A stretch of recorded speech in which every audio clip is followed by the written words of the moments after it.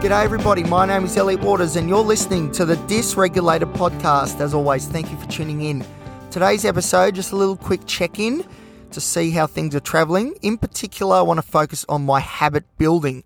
You may remember that I think I said a couple episodes ago how important building habits, routine and structure is for me moving forward. It is a huge part of my recovery, that's for sure. And by me talking about it here on the podcast keeps me accountable because you guys then are on the journey with me. And if I don't measure up, I've got to report that on the show and you guys will be into me and just giving it to me. And that's exactly what we want. So thank you everybody for keeping me accountable. So to start off with, it's early days and I've sort of fallen into my old way of thinking a little bit. Black and white thinking, all or nothing, 0 or 100. So I've got this habit building app, which is really good. I think it's called Habit, funnily enough. And it's really good. The problem is every day there's like 8 different habits that I've got down that I must complete or else, I fail the day or whatever it's called. I don't know. It's something on the app. Anyway, I don't tick all the boxes. And the thing is, I don't know. I can't help it. I've done it wrong. What should have happened is, right, let's pick one habit or routine, say waking up at 8 a.m. every morning.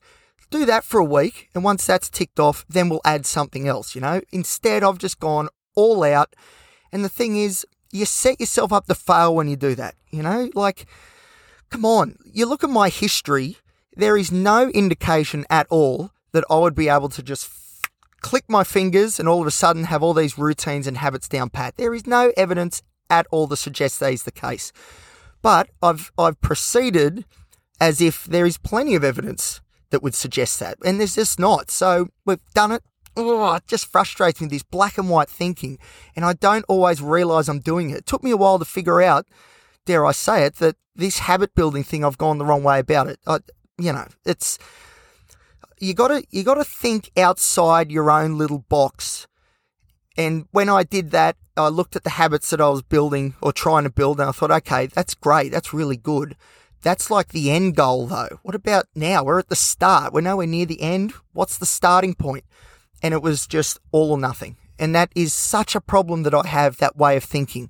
When it comes to new jobs, like when I was a behavioural therapist for 6 weeks, best 6 weeks of my life, the expectations I placed on myself, which was literally to be the best therapist the world has ever seen.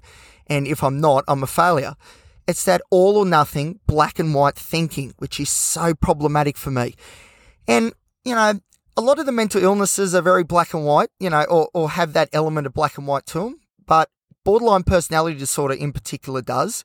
And I think that's where a lot of my sort of black and white thinking stems from. So a big goal of mine, and this can only be achieved incrementally too, so I've got to be patient, is to introduce more grey into my world. I need more grey. A bit less of the black and white. We need some stuff in the middle because that's where we're actually competent and able to achieve things, in the middle part. If we keep going right to the end, the nth degree, right at the top, 100, we're just setting ourselves up to fail. And that's the thing.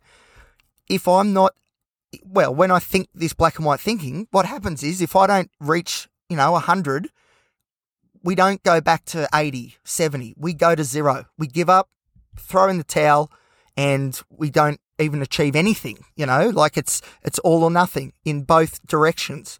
So that's a huge part of my story moving forward, is I need to introduce more grey into my world. And I think the way to do it is going to be through mindfulness, because I think the key really is I need to catch myself when I'm doing this black and white thinking, and I need to anchor myself to the moment and be like, right, let's bring it back in a little bit. What is actually achievable in the moment right now?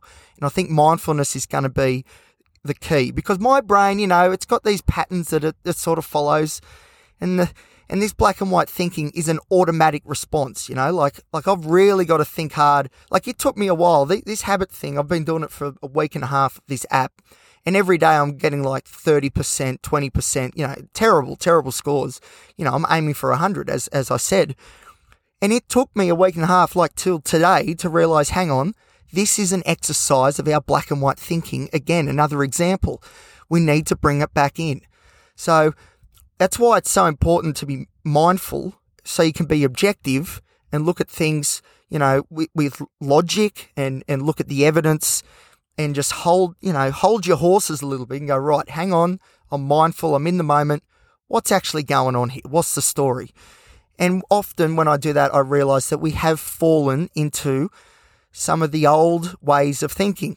But again, this isn't going to, we're not going to flick a switch and this is all going to be fixed overnight. Definitely not. I'm in for the long haul, but I just need to remember for the long haul, most of it's going to be grey. Most of it's going to be in the middle there somewhere.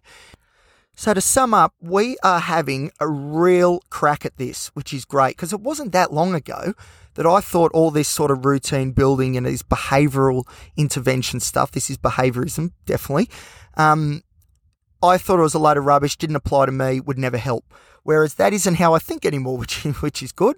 I've actually, read the research and applied it to myself and discovered that, hey, this stuff actually helps me too. And that's the thing, we are totally committed to this. Totally. I just got to keep, just got to slow down. We can be really committed and try really hard without shooting for 100%. Sometimes just getting one habit down is a win because, you look at my track record, like I've never had habits. I've never done anything like habitually, like ever. That's just not an Elliot thing. And that's what we're doing. We're trying to make it an Elliot thing and it's going to take time. But yeah, I think if I just keep my expectations in line, I think we'll be fine. I need more grey in my life. That's the goal, more grey. All right, well, thank you everybody for listening. Just a quick little check-in, just to let you know how my habit building is going.